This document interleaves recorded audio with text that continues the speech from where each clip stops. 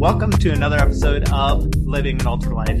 This week, I am really excited to be joined by Jason Hollenbeck, who has done some wild and crazy things, and he's from the Hampton Roads area, and a lot of people will know him. And so I'm really excited. Here's Jason. Jason, you ready to go for a run? Oh, yeah. Cool. Well, I really wanted to concentrate because I know you've been on Danny Smith's podcast. That it was a really great listen. And he kind of delved into your ultra running career and all that kind of stuff. But I wanted to go a different direction because I keep watching you doing these really amazing runs in some really amazing locations. So can we go that direction? Oh, absolutely. Cool. What have you done recently? Because I haven't really seen a lot, but I know you've been out doing some crazy stuff.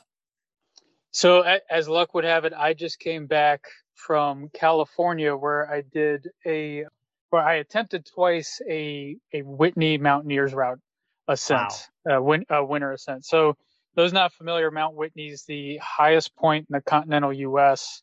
It's very difficult to get on because it's so popular, being that it's the highest point, that there's usually a lottery. But in the off season, when it's extremely difficult to climb, that's when a lot of mountaineers take it on because there's no lottery system, but it's much, much more difficult to take on as an ascent.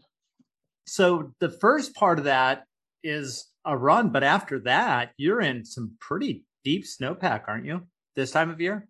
Yeah, so the route that I chose, I actually did Lone Pine to the Whitney Summit, or the Lone Pine parking lot, which is, so the first 4 miles are actually road.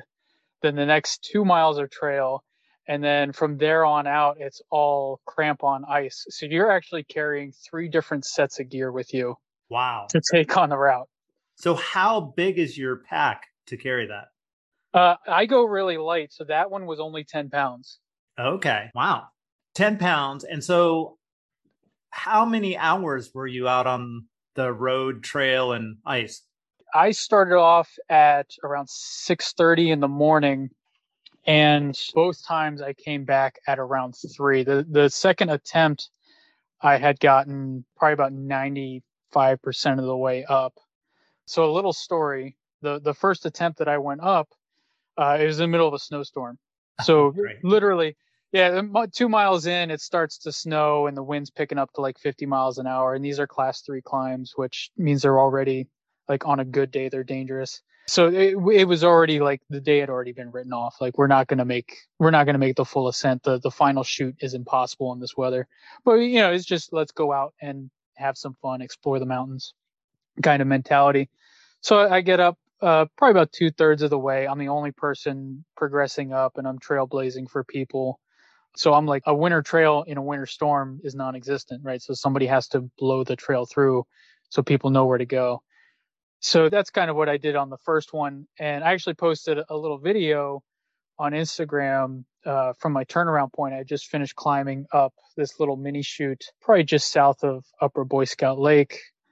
And I came back down Saturday, and it was a fun trip and everything. And my trip out for work got extended. So I go back online to the Facebook groups. There's Facebook groups where people talk about trail conditions and things like that. And it turns out 2 days later, from my turnaround point, a guy had fallen and wasn't wearing a helmet, didn't have an ice axe or crampons, and hit his head, and he was down. He was out. Wow. Yeah. So it was kind of ominous, and I was going back up the next Saturday. So it was kind of weird going back up the next Saturday, and conditions were much better. And luckily, I'm geared out properly. And then I'm on the final class 3 climb, and it doesn't matter what you're doing. Class 3 climbs are always a little sketchy. And I just hear helicopters going, which usually means somebody else has gone down. But as luck would have it, actually, the weather was so bad that week that they were actually just picking up the guy from the previous Tuesday. Oh, wow. His body had been up on the mountain for that entire week, and they were just then picking him up. It was the first good weather day they'd had. So it was I think all of that had kind of played with me a bit mentally, and I just turned around and said, nope, I'm going home. Yeah, no kidding. That's just one of those things that it's like, Yeah. okay, done. I'm out of here. Yeah, That's I only have crazy. so much risk variance, and trying to solo climb at that level just wasn't having it. Right. So now, for those that aren't familiar with classes of climbs, can you just kind of go through some of the classes of climbs and what they mean? Yeah, it largely depends on what kind of climbing you're doing, whether it's trad sport. They all have their own different classifications, but for alpine, ones and twos are kind of largely just steep. You probably would benefit from crampons and at least a class. And then class threes it's almost sheer wall. Like it would normally be a switchback back and forth. You ever seen those like really tight mountain switchbacks? It's that, but you're going straight up and you're ice axing in, and you have to be ready. If you slip, you will slide down the mountain, and you have to be able to self-arrest with an ice axe to stop yourself from going down. So no ropes on a class 3, though? Most people will do ropes on a class 3, but if you're running solo, you can sometimes get away with not using it. Okay. So, but typically, I like class 3. I've usually seen people like, at least have a couple pitons and, clamp in on the really sketchy parts. Yep. But you don't. You just go solo and just go for it. If conditions feel good, yeah. Okay. But you gotta really, everything kind of has to fall into place for that to be a good idea. Right. So how do you train to do these adventure runs? As luck would have it, I get to travel a lot, so I get to spend a lot of time out west, and I frequently spend weekends in George Washington National Park around here. In Virginia Beach, it's hard. I did just spend like half an hour doing repeats on Trashmore, and then went to the rock climbing wall. So that's one way to do it too. Right. But yeah, it's got to be really difficult. I know I'm getting ready to run a 200 in Colorado in September, and it's hard getting the vertical. Yeah, you either have to head out like a 4-hour drive from here to really get in some decent climbs, or Stairmasters or treadmills at max settings. Yep. Yeah, I plan on spending my entire summer at the Priest, doing the Priest and Three Ridges. Yep. Yeah, Priest is a big one. Yeah.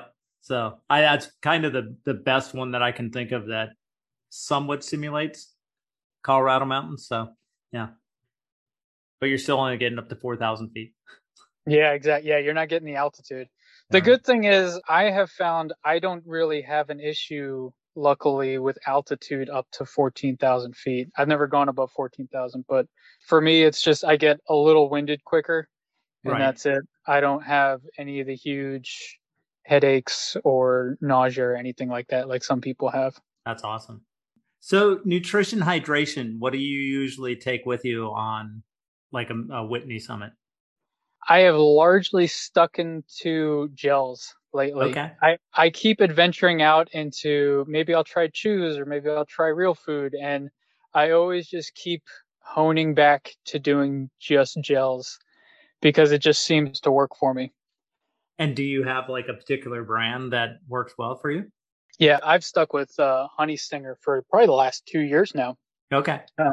And I'll kind of swap back. I try to strategically use caffeine, partially based on feel. Like if I need a little get up and go, I might toss in a caffeine gel early on. But I try and save them towards later in the events or races or anything like that. Okay. And then what do you use for like hydration, electrolyte? I'm a big Nuun fan. Yeah, people who know me, I drink a ton of Nuun. Okay. Yeah, I'm big on their electrolyte mix. And then also I've started using a long haul for liquid calories as well. Okay. Just to supplement a little bit. Living an Ultralife is brought to you by Forge Glory Athletics. Forge Glory Athletics is a science-driven, client-proven, premier running company that instills strong introspective pillars through disciplines of movement that award personal growth in multiple aspects of the athlete's life without injury. We must find the light within ourselves before others can follow. Christopher Cuero. you've done some other things already in 2022, right? Yeah, I had attempted a 24-hour race, which did not go as planned. We ran into a knee issue I think probably about 50K in. And I was sitting right on pace. I was feeling really good, dragging a little bit as the heat came on. And then it was one of those things where it was a track run. So like there's no rocks or anything to mess me up or to trip on or anything like that. And just one lap, my knee just flares up and never came back down. Wow. Now, is that the same knee that you had issues with at Grindstone? No, that was an ankle issue. That's from falling down a mountain. Nothing drastic, right? Yeah, well, and the Grindstone one was funny because it happened on Grindstone Mountain, which I've descended that mountain probably 24 times.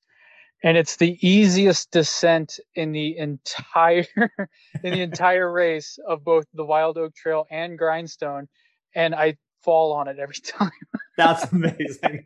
Yeah, it's an easy Jeep road descent, and in the winters it's usually not too icy, and it's literally in the Wild Oak Trail races, it's the part where you get to sit back, relax, open up your stride a little bit, maybe recoup some. And Grindstone, it's right after Elliott's Knob, which is a tough ascent and descent. And you can just sit back and relax and let your legs. Nope. Every time I fall, I think I get distracted because there's a really nice view out of the right hand side. Oh, that's amazing. Yeah, that's me, squirrel. Yep. Yeah. And the next thing I know, I'm picking myself up off the ground. Yep. So now, one of your goals last time I talked to you was you were looking to make the 24-hour, the USA 24-hour team. Still pursuing that? I think I'm abandoning it. Okay. I genuinely do. And I think part of it was I feel like I've lost my way a little bit. When I first got into ultra running, one of the first things that really got me into it was, if you ever seen Jam Jam's 2017 Hard Rock video when he's up at Hard Rock, and it is just beautiful. And that was like the first thing that really got me into the mountains. And then ever since then, I've loved going into the mountains, and that's always been my thing. And I think I kind of convinced myself at the beginning of COVID that we can't travel. So why don't I do something that's flat and straight, right? And track races were the creme de la creme of that, while I'm stuck in Virginia Beach and I can't escape, right? Right. And I had kind of convinced myself of that 24-hour goal, and I chased it for probably the past year and a half. And the real kicker was, I kind of realized this over the last couple of weeks, is that I had that 24-hour race coming up, and I just didn't feel super excited about it. Right. And then 2-3 weeks ago, when I was going up to, I got randomly asked to go to California for work. They're like, "Can you go in 5 days?" I'm like, "Yeah, sure."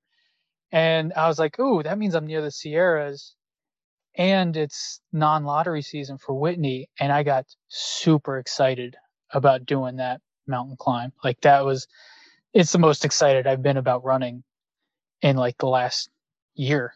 That's awesome. And I know. And I was like, I remember when I used early in the year, I was in Hawaii, and I didn't do a single mountain cap because I was focusing so much on training the track. And Oahu's it's probably my favorite place to go mountain. You just shocked me, because I was like, wait a second, you were in Hawaii and you didn't do Oahu?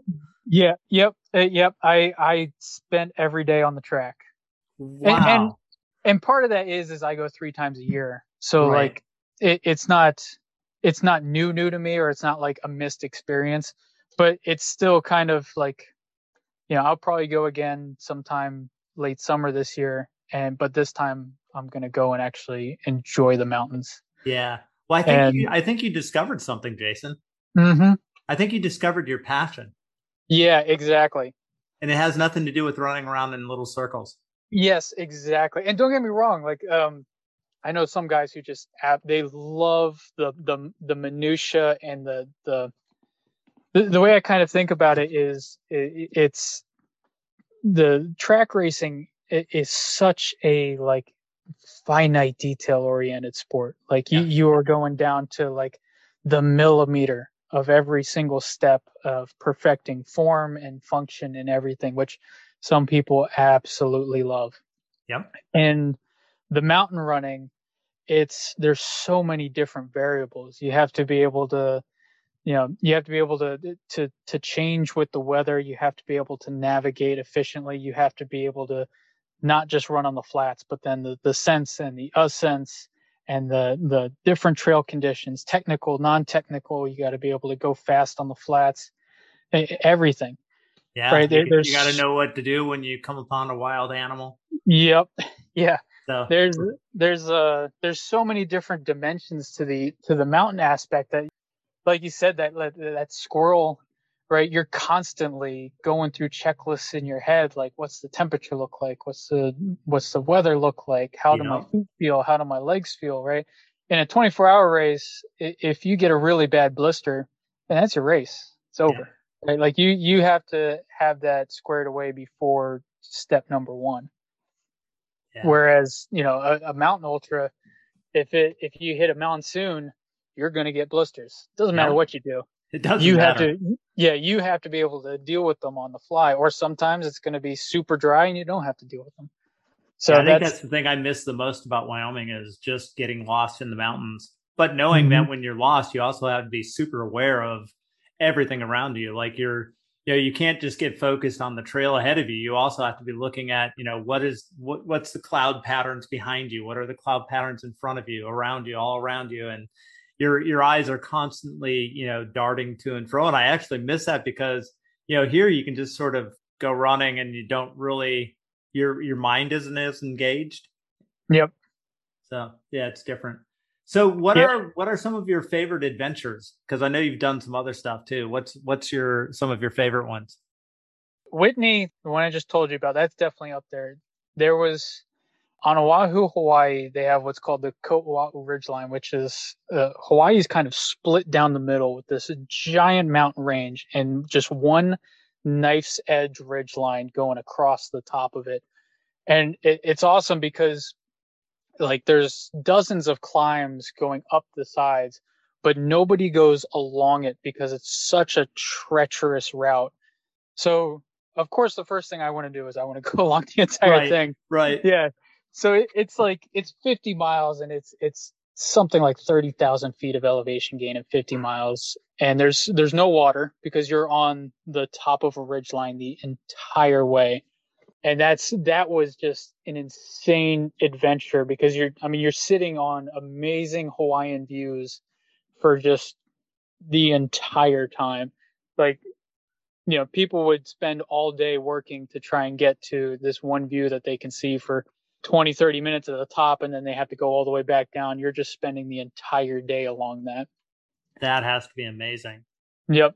And then Rainier has been fun. Every time I go up to Washington, there's just so much mountain and so much exploration up in Rainier that it's very unique. And there's just so much square mileage where you can just disappear and see.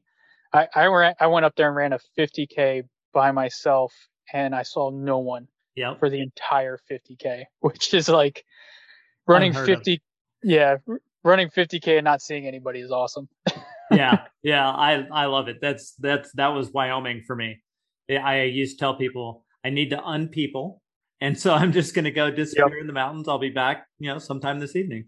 So. Yeah, exactly. Yeah. I do the same thing when I go up to George Washington National. And then probably I've discovered probably one of the most hidden gems I have ever found was down in Texas in El Paso. They have the mountain range comes down right to the tip there, and you can actually see it physically end in El Paso, the Franklin Mountains. And it's kind of interesting because it's not developed at all. So it's bushwhacking, but because it's Texas, there's no actual bushes. Like it's just all rock scramble for miles. And because it's not nobody knows about it. You spend all the time up there by yourself too. So when you Yeah. go out for these things, how do you prepare trail wise? Do you scout the trails? Do you download GPS? How do you do that? So for navigation, I run 3 GPS units, so 2 phones and a watch. So the watch will have breadcrumb settings. So I can't navigate out with the watch, but I can always get back with the watch, which Okay. is important. And then I carry 2 phones with me. Both of them are in airplane mode constantly, and both of them have the GPS coordinates downloaded offline.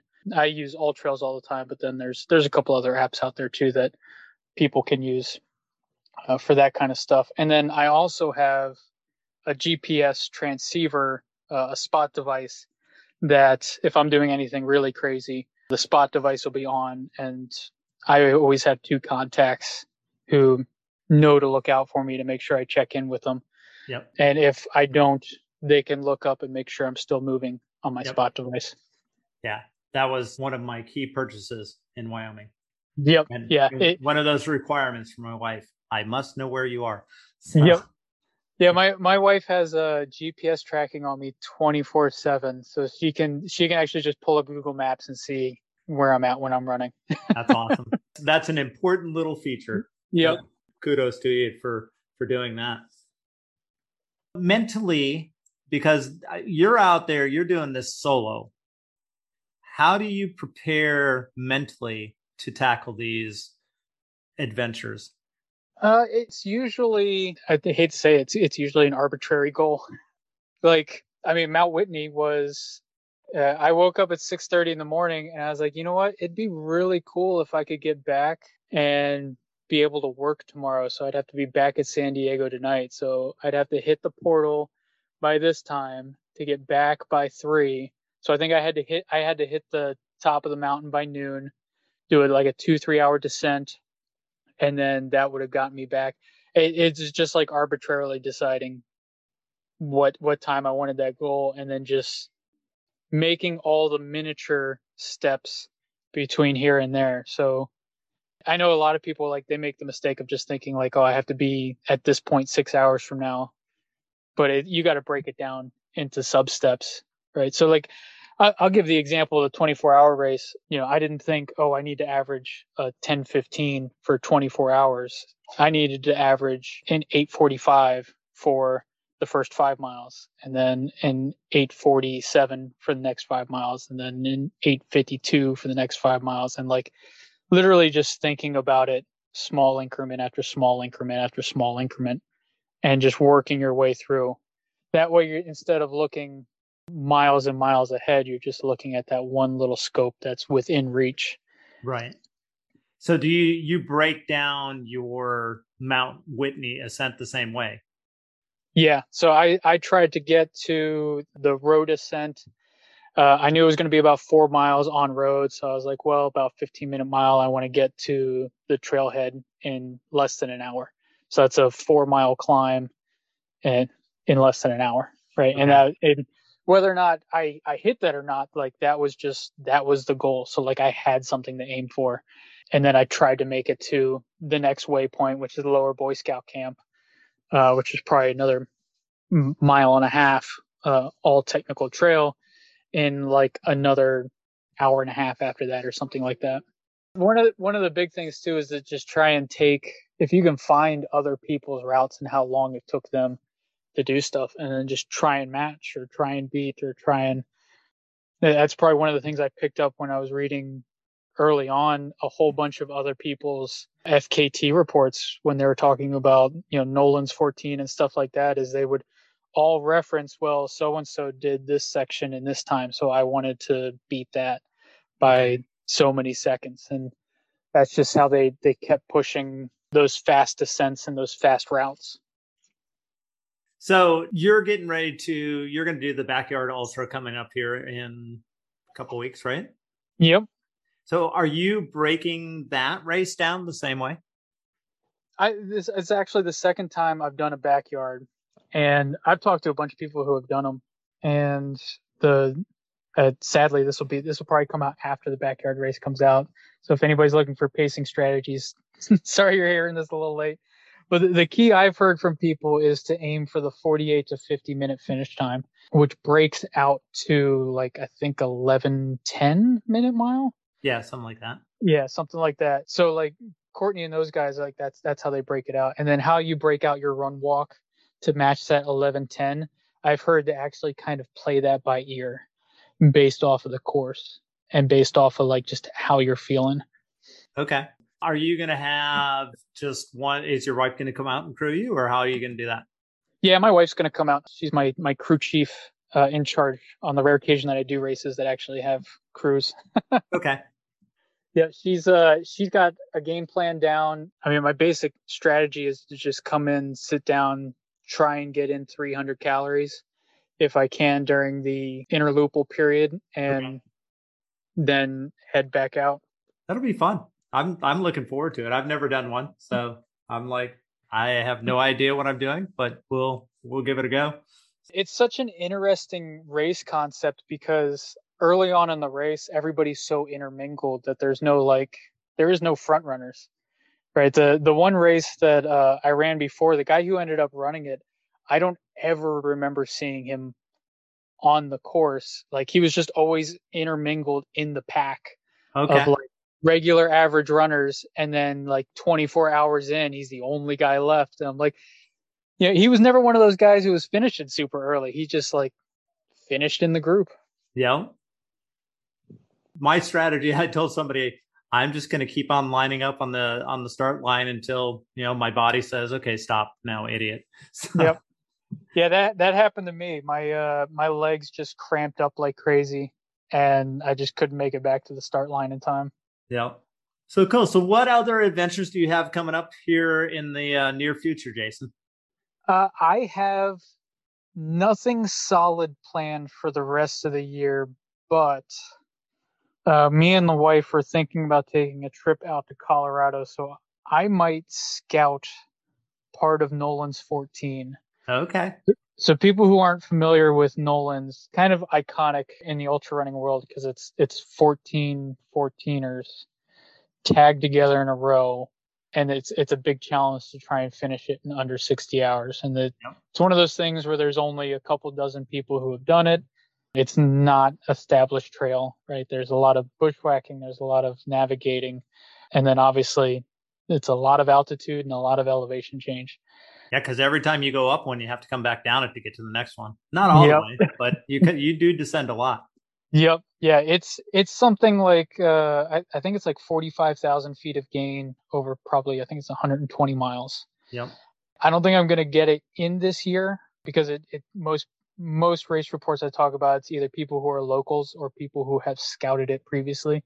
So I want to go out and just scout a bunch of it, run sections of it, figure out. There's a couple like technical scramble portions and it's one of those things where when you're 40, 50 hours into something like that, having visually seen it before is probably going to be the only way you're going to get yourself through it. Exactly. Yeah. Because having the mental acuity at that point to properly navigate is extremely difficult.